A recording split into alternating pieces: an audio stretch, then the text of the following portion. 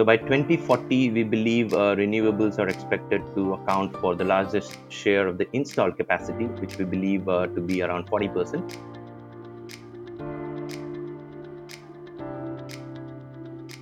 Hello, and welcome to our podcast series on the transformation of energy and utilities companies to better serve their customers in the digital age. My name is Vito Labate, and I'm joined today by Karan Keshav. He's the Group Sales Officer for Capgemini Southeast Asia, and we're here to talk about the latest World Energy Markets Observatory Report, or WEMO as we call it, and some of the key findings specific to Southeast Asia. Karan, I welcome you to the podcast. Thanks for joining us. Thank you, Vito. I look forward. So, Karen, let's start with the rapid economic growth and development that is happening across Southeast Asia. What would you say is the impact this is having on the energy markets and the idea of environmental sustainability? Right. Well, Southeast Asia is on the cusp of change. There is increasing population and urbanization, which has resulted in many development and infrastructure initiatives. There is also the rising income levels here in the region, which is leading to increasing ownership of appliances and a growing demand for cooling. And what all of this has led to is an enormous increase in the energy demand, which we believe would increase by about 140% over the next 20 years. The challenge, unfortunately, is that there is still a very high reliance on fossil fuels, with coal still being the leading component in the mix. Renewable investments are unfortunately still lagging in the region due to policy uncertainty in many countries here. And this, therefore, needs to change. And for one, you will notice that all six Southeast Asia countries that we have considered for the purpose of this report have signed up to the Paris Agreement and are therefore required to reduce their reliance on fossil fuels and increase the percentage of renewables in their mix.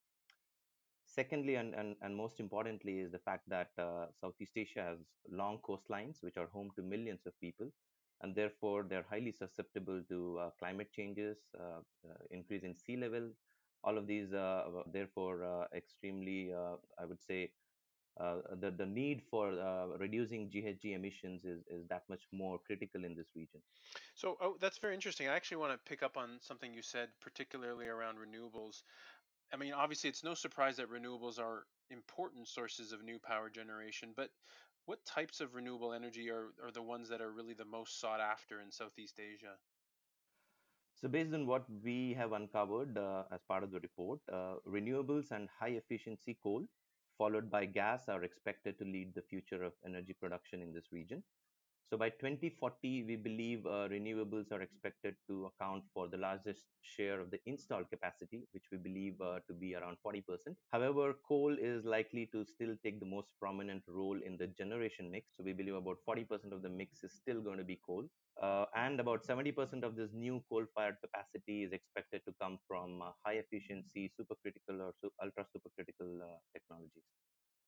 Would you say that there are any other energy sources that are increasing in demand, and if so, what's driving that demand? Would you say? Right. So natural gas is being touted as a viable alternative. It's cleaner than other sources of fossil fuels, although it's not as clean as renewable energy. However, it can help reduce the carbon footprint in the region.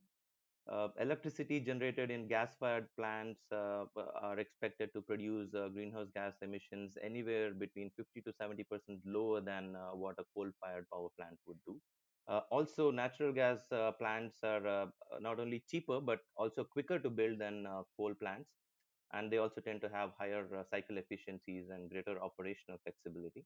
Among the other modern sources of renewable energy, we've seen hydropower growing rapidly in countries like Malaysia and Vietnam, while in Singapore, there has been significant increase in investments in solar. Very good. So let's transition a little bit in our conversation and move to really the idea of the growing integrated electricity market in Southeast Asia. What would you say are some of the key drivers of this new model, and any of the progress being made so far that you can comment on? Well, it is clear that there is a need for an integrated electricity market in the region. It is key to ensure sustainable and secure energy sources for this region. One of the main priorities would be to develop coordinated planning of the generation and transmission infrastructures, because lack of such mechanisms will tend to severely undermine the benefits of any market integration. Equally important would be the harmonization of the technical and market standards, and also a very high degree of empowerment in the regulatory space. We also need to understand that the countries here are very diverse in terms of the size, in terms of the landscape, the levels of economic development, as well as the availability of energy resources. There are also significant differences in the regulatory frameworks, in the market structures, and all of these further, kind of make the regional energy cooperation that much more challenging. Energy connectivity and more specifically interconnection of the grids and the gas pipelines across the borders uh, offers multiple benefits, including expanding the access to energy, improving trade, and also providing market access to low carbon energy. In terms of the progress that has been made so far, initiatives such as the ASEAN Power Grid and the Trans-ASEAN Gas Pipeline are underway. However, we will have to see how these will pan out in the coming years. So, I mean, clearly there's rapid growth in the Southeast Asia energy market from what you've been saying and from what we observe in WeMo. I guess the question is, as new players enter this increasingly deregulated market, what do you have any advice for energy and utility companies on how they maintain their competitive edge? Right. So there are markets in Southeast Asia that have started to enter into various degrees of deregulation. Singapore has just gone live with full market deregulation of the electricity market. Now, as new players enter deregulated markets, monopoly utility companies are compelled to push for greater operational and financial efficiencies. But more importantly, I think they will need to invest in offering better and improved customer experience, and eventually look to branch into newer areas such as smart homes or solar panels, and also energy management systems for buildings. The good news, however, is that right now they have the customer data and they have access to pretty much every household in the markets that they operate in. And by leveraging the right technologies such as Internet of Things, analytics, artificial intelligence, blockchain, and so on, they can actually find new revenue streams and ensure that they continue to maintain the competitive edge in their markets. Excellent. Well, Karan, listen, thank you for your insights. Thank you, Vito. It was a pleasure. You've been listening to a conversation with Kiran Kashav, who is the Group Sales Officer for Capgemini in Southeast Asia. And we've been talking about the World Energy Markets Observatory Report, or WEMO.